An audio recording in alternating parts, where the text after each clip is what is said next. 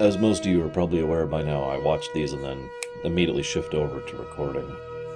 I wasn't expecting to get hit in the feels as hard as I was. So let's start with something a little more dry, shall we? First time we see the big old battleship, Jem'Hadar battleship. Big, horrible, terrifying looking thing. We'll see more of that later. I bothered to look it up. The last time Gamora was in the show was in Season 3, Episode 5. At this point, that is over 2 years ago. This is part of the reason why, like some people, I know some of my viewers have gotten irritable about me constantly decrying the lack of recurring guest stars. But I'm going to keep pushing that point, because it's not that hard to have a character still be relevant, even if you don't actually want to pay the guest star to show up. You could have had Kira mention him. You have plenty of little tiny side scenes where the characters are just talking about whatever before the plot kicks in. Have her looking at a photo. Like, it's a picture of Gamora.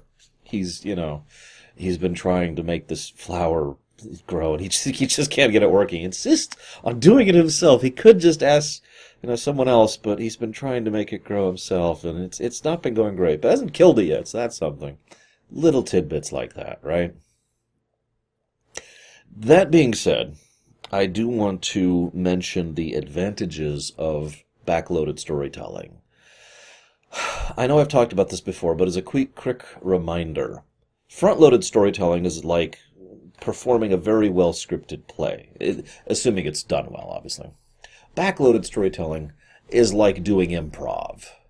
And both have their places, and in fact, I would actually go so far as to say that a good show should actually use both in proper measure. But in this case, Weyoun and the very nature of the Vorta is almost entirely backloaded storytelling. This is actually very obvious going back through the show, where it's very clear they had no idea what they were doing with the Vorta, and I've discussed that as we've gone forward. But now we find out that the Vorta clone themselves, and thus have multiple iterations of each other. So this is now Weyoun 5. And as I talked about, the whole reason for this is because they really liked the Weyoun character, and of course they love Jeffrey Combs, because Jeffrey Combs is amazing. So, now we have Weyoun 5, and he's delightful, the whole episode. He was, we'll talk more about him later. I'm pretty sure, if memory serves, and I'm pretty sure I'm right, Weyoun 5 is the one we will be seeing the most of the Weyouns. Pretty sure. So we have a quick recap, for those of you who don't remember an episode from 2 seasons ago. But then Gamora shows up. Yay! And Kira is so obviously happy and excited to see him. It's actually kind of heartwarming how much this means to her. It almost would have made more if she'd been keeping in contact with him for the last 2 years, but that's neither here nor there. And she mentions the idea of a government in exile. Now, given what we learn later about the fact that the Federation does not actually recognize the current Cardassian government, and the Cardassians in general have no extradition treaty, the idea of a government in exile in here actually makes a lot of sense when you think about it for a minute. I mean, obvious, World War II parallels are obvious, but at the same time, it's not a bad idea, and it's a good way to play at politics, which is something that both the Dominion and the Federation are actually pretty good at. So, fighting in a field that doesn't involve guns, basically. Now, Dukat makes a rather blatant poke at Cisco, and starts to justify and clarify things for himself. And I think this was really the true beginnings of Dukat becoming completely delusional. Now, I'll talk more about that in the future, and frankly, I don't have much to say about it in this episode. I just wanted to mention, I think this is when the writers really started pushing that particular angle, concluding, you'll see what I mean, in Waltz, which we'll be covering later this year. So, there's this really great scene where it cuts to him taking care of Kiriyoshi. Just kind of, I almost feel like a grandfather, and there's just a lot of naked joy in it. It's just good feels, and I have nothing much to add to that. But I lie, because I do have one thing to add to it. So, I can already hear what you're saying. Lore, you're being too harsh on this episode, and on DS9 in general. DS9 is amazing and has no flaws. I'm kidding, you're probably not saying that. Because, God, I love DS9, but this is a very flawed show. But the thing is, they had the opportunity in this episode to backload the idea that the two had been in contact this whole time. Nope, she never told him about Shakar or anything else. In fact, the only way they've been keeping up on each other, and they discuss this in the episode, is that he's been having intel on her, and she's been getting intel on him. Now, I don't remember how he pronounced it, forgive me. Shrital, I believe? He mentions the idea of Shrital, which is the passing on your secrets as you die to your close family. First of all, can I just say, I love that. That is such a wonderfully Cardassian thing to do. That is so Cardassian, holy crap. And I also have to admit, it amuses the hell out of me to think about how much that could influence or change, let's just say, political as well as personal dynamics, especially if your political opponents are in the family, right? But I love the idea that he wants to do that with Kira. The point that's hammered in over and over and over this entire episode is that they are family. Regardless of blood, they are family. Family is chosen. I've said that so many times in my life. And it's funny, because there's a quote by Hewitt, I believe, who did the teleplay for this episode, who says the exact same thing. This is her family. And it's just nice to see that, this isn't just me projecting, that even the author of the episode, that is to say the teleplay, agreed with the core concept. This is who they are with. And I have this note here that says at least he got to see his granddaughter before the end. So, he has this very strong Cardassian sense of duty. And it pushes him to keep sharing this intel and sharing this information about how the Cardassian government works. Now, I don't think this intel is ever referenced again, which is a damned shame in my opinion, and a huge missed opportunity. Because they could have done so much with this. This could have been a recurring plot thread for her, for Kira. Her insisting on using this information in the future, even if it was just a background element, as a way of not only, helping the Cardassian people, showing how far she's come as a person, that she's actively trying to help the Cardassians, but also in honor of his memory, in honor of the memory of her second father. Nope, never mentioned again. Yay. I do have to mention, though, there's this bit where Dukat and Weyoun show up, and this is actually a surprisingly fascinating scene. So first of all, Dukat mentions Ilyana. She's never mentioned again either. I'll just go ahead and spoil that for you. Unless you count the books. Yes, I know that she shows up in the books, and that leads to a whole other thing, and the intendant, and let's leave that over the side. But Grimoire mentions that he might be willing to reach out to Dukat. That he might be willing to make a deal with you, Cardassian to Cardassian. But I won't do anything with you as long as you're with the Dominion. Now, that is a fascinating tidbit for me for many reasons, and I'd like to go through a couple of them, if you don't mind my deliberations. First of all, it's kind of an insight into how, as bad as Dukat is, he's nothing compared to the Dominion. I mean, obviously, there are some people who disagree with the idea that evil is a scale or gradient or all that, but I personally do think there is a difference between, stealing a bit of candy from a store and destroying a planet. Bit of an extreme, but getting across my point, because Dukat is not a good person. He's never been a good person. And I think we've discussed this many times as Dukat keeps coming up. But whatever Dukat is nowhere near as bad as the Dominion. There's a scene, spoiler, there's a scene in several episodes, like say 15 or so episodes from now, something like that, where Weyoun casually mentions wiping out all life on Earth. In the same way that you would mention, maybe I should get fries with this. Like, with that level of how much it matters to you. I mean, I could get some fries, but maybe not. Think about that for a second. That's the Dominion. Really, that is I'm going to bring that moment up when we get to that episode. Because in my opinion, that is the simplest, quickest, most efficient way to get across what the Dominion is. That kind of mass slaughter, just to move forward an agenda. It doesn't mean anything. It doesn't cost them anything. They'll just do it. I mean, we've been seeing how horrible the Dominion is for so many of our expeditions into the Gamma Quadrant, right? So we get that parallel, and the idea, of course, of the Cardassian mentality, the racial mentality, if you will. You know, Cardassians and Cardassian people, very strong family lines. I've talked about the tribalism and the whole way that that influences Cardassian society and infrastructure and hierarchy. So willing to connect with someone who has a parallel line versus someone who has no parallel lines at all is a very Cardassian way of thinking. But the final reason I find this fascinating is, as much as Wei Yun is a fan favorite, and oh, he is. I mean, holy crap. I loved seeing him in DS9 even. But as much as Wei Yun is a fan favorite, this is kind of a tongue-in-cheek way of looking at things from an out-of-character perspective. Because remember, DS9 was being developed at a unique time, probably the only time in history, in television history, where viewer feedback was small enough but accessible enough that viewers were regularly able to have meaningful communication with the creators of the show. The infamous AOL chats is probably the biggest example of this, but you know what I'm talking about, especially if you were around at this point in time. And it was well known that Dukat was a beloved character that a lot of viewers thought was kind of leaning towards the good guy side. And remember, the writers went to several efforts to make sure he would lean the other way, just to correct the viewer in proper perspective. And yet, even in this episode, that the script seems to wink at the viewer, saying, I mean, Dukat, sure, we can deal with Dukat, but the Dominion. Anyways, so, final point. I knew there was one more. This is why I keep my notes. I try to keep nice and organized nowadays.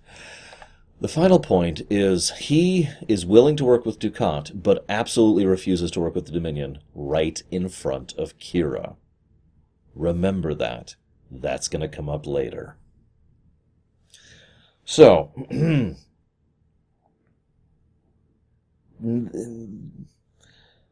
so she's having trouble sleeping. There's a really great. This is an Avery Brooks episode, and he's very good with. I don't want to call them still shots, but shots that don't have a lot of movement and have no dialogue. And so he actually uses that during the montage to show the passage of time. He does a great job with it. And we see that Kira isn't sleeping. I don't blame her. I wouldn't be either. And I mean, obviously, Nana Visitor looks bedraggled and looks haggard, and she looks tired. But I'm bringing all that up because it's one of those things that I've noticed viewers and players tend to forget how much sleep deprivation affects us. Maybe it's just something that's so minor you think, oh yeah, you're tired, whoop-de-doo. But sleep deprivation really seriously causes problems. Speaking from personal experience as well as actual, medical data. So Kira is very sleep deprived. And then Dukat shows up. Now I think that explains everything about the scene that unfolds. Kira certainly doesn't care for Dukat, but normally she just wouldn't even give him the time of day. She knows how to be cordial and polite. She's actually shown that in this episode. So she would just be like, yep, okay. Instead, she kind of lures him along a little bit and then throws a glass at his face. Now, I don't know how many of you are aware of the distinctions between battery and assault, but this is definitely on the assault side of the equation. This is actually kind of messed up. She deliberately attacked another head of state with a weapon, with intent to harm, knowingly, willingly. There have literally been wars started in real life for far less than that. And I think the only reason she does this is because she is so deprived, in addition to the fact that it's Dukat, in addition to the trauma she's going through with her father, with Grimoire, and her other father, who I don't remember his name, forgive me, the Bajoran father. Because basically it's just a development scene to help showcase how far gone she is right now. Granted, the Kira from 5 years ago would have done that without hesitation, and screw the consequences. But Kira has grown substantially over the last 5 years. She is seasoned and developed, and she's one of my favorite characters on this show for obvious reasons. And so her showcasing of this really gets across how much this is all getting to her. We now have a very personal, very violent, very ugly insight into how much this is getting to her. It's a great scene. And what I love most is, I know this is going to sound horrible, is Alemo's, or Mark, it's Alemo, right? Oh God, I just had a memory of someone correcting me on that. Let me double check his actor name really quick. Mark Alemo, yeah, I'm right. Because I've heard it said. Mark Alemo's reaction really helps sell it. Because he just goes cold, stone-faced. Like, you could just see he is restraining himself from physically assaulting her in return. Like, I don't know how to describe that. I've seen that look in real life. It's a very dangerous look. Because that's someone who is about to do something they're going to regret if they're pushed a little bit farther. And he's just... Oh, yeah. That's a fun scene. So then she reads it, and she finds out that he was in the military during a time in which, in a unit, during a time in which that unit performed a massacre. Okay. Now that's horrible. But what I find most interesting is when she confronts him about this, he doesn't deny it. He explains without excusing. It was so easy to hate you, it was so easy to look at you as monsters, but we were the monsters. I was wrong. We were the oppressors. We were in the wrong. That was his mentality there. That is, I should say, his mentality there. And as Odo very rightly points out later, he was 19 when this happened, in a group of 400, and may not have actually done anything. Like, you could say whether or not that's complicit or not, but the point is, this isn't him hiding the fact that he was secretly a serial murderer. He was complicit in the Cardassian occupation. That's his crime. Which is something Kira already knew. And that's, of course, why I love the Odo scene so well. It's a very short scene. But precision just slices right through all the bullcrap to get right to that point as quickly and efficiently as possible. This isn't about him or his record. You knew that. You could have looked that up yourself if you gave a damn. No. This is about something else. Now, he doesn't know exactly what, but he doesn't have to say it because that's not the point. I'm not here to tell you to do anything. That's what you're telling yourself to do.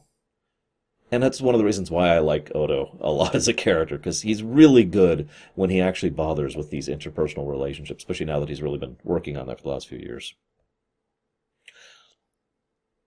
There's this nice little tidbit, before we get back to the drama, where Dukat is given the extremely poisoned Kanar. And Weyoun is just loving all of this. Like, he loves games. It's all... And I think that helps to explain the whole wipe out all life on Earth thing. Let me rewind a second. How many of you have ever played a strategy game? Board game, pen and paper, like Warhammer or MechWarrior, or something along the lines of, say, a video game, like Warcraft or Age of Empires or whatever. Now, how many of you love those kind of games? And I'll go ahead and raise my hand on that. That's Weyoun. That's his perspective. The problem is, you could see why that's so horrible. Imagine if the next time you're playing, insert strategy game here, all those people that you're ordering around, and imagine they're real people, and that's kind of where Weyoun's at. Except you, a rational, reasonable human being, would probably look at that and go, because that would mean something all of a sudden. They're not just units on a board anymore. But that's all they are to Weyoun, is units on a board. And then, of course, because he, just for fun, he tries the extremely toxic... And I love how both Cisco and Dukat are just like... Now, it's funny, but it also gets across the point. Once again, the contrast between Dukat and the Dominion is made clear. Dukat plays at games, and may or may not succeed at them. Weyoun effortlessly brushes them aside. The Dominion is simply in a much higher weight class than the Cardassians and the Federation. So, we see the flashback. We've actually been seeing a couple flashbacks as we go. And we see Pharrell. It was good to see him again, actually. Same actor. Oh my God. So I'll give you that, DS9. Seeing him again, that's awesome. That's exactly what I want from that kind of continuity. And he goes and they fight, and they go, and she misses his death. And she finally... There's an episode of Babylon 5. I don't remember the episode. Please forgive me. It's a minor spoiler, but basically there's an episode where a lot of refugees from the war front are showing up at the station, Babylon 5. And they ask the ugly question, what do we do with triage? Because there are some people who are simply beyond help. And the idea is, well, then we should just leave them to die where they lay. But at the same time, that's really inhuman to do that, isn't it? It's an actually wonderfully horrifying dilemma, because no matter what you do, you are screwing someone over, and no matter what you're doing, it's wrong. One way or the other. You're either trying to help who you can and leaving the others to rot, more or less literally, or you're trying to help everyone, and you're going to fail at helping as many. But there's a quote that's stuck in my head about that episode that's just been ringing in my head ever since. No one deserves to die alone on the cold metal floor. Which brings me to this episode. Gamor, he's done all he can. He's shared his information. He's passed on his legacy, basically. He's handed his legacy to Kira. It's a good thing we'll never see that again. And he's alone. And Kira finally brings herself to go in there and face that, because, as she herself says later, she just couldn't. Like that, because that was really what it was about. She doesn't even have to say it out loud. I love that. She doesn't have to say it out loud. She just couldn't face that. She didn't face it last time. So how could she face that again? Her father died when she was away, calling her name, alone, on the cold floor. Now, this may sound callous, because in the realm of pragmatism, who cares, right? I mean, he was beyond 8 anyway, so whoop-de-doo. Might as well euthanize him, right? I want you to imagine, if you will, I want you to imagine being that person.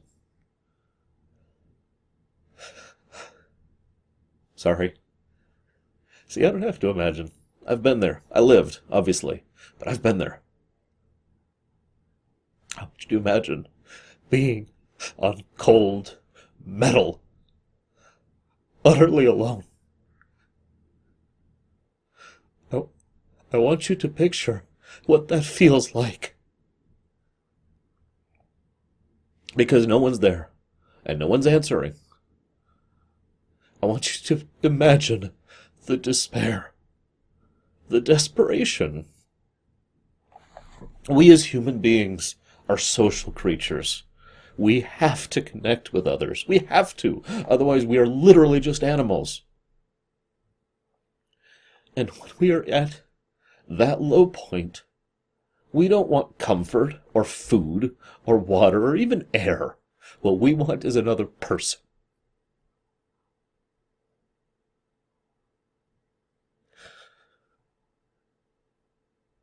So imagine what Kira's first father went through. Really imagine it.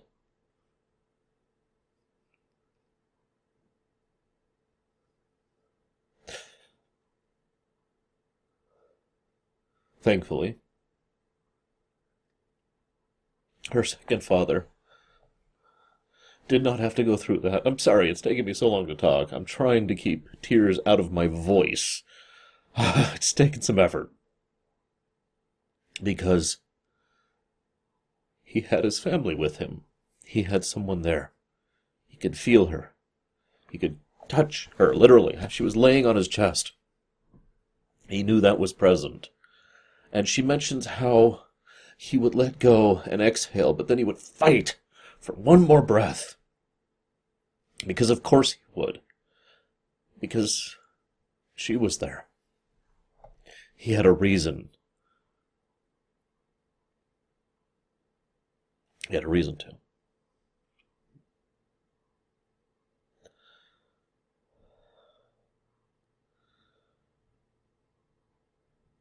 So the episode ends.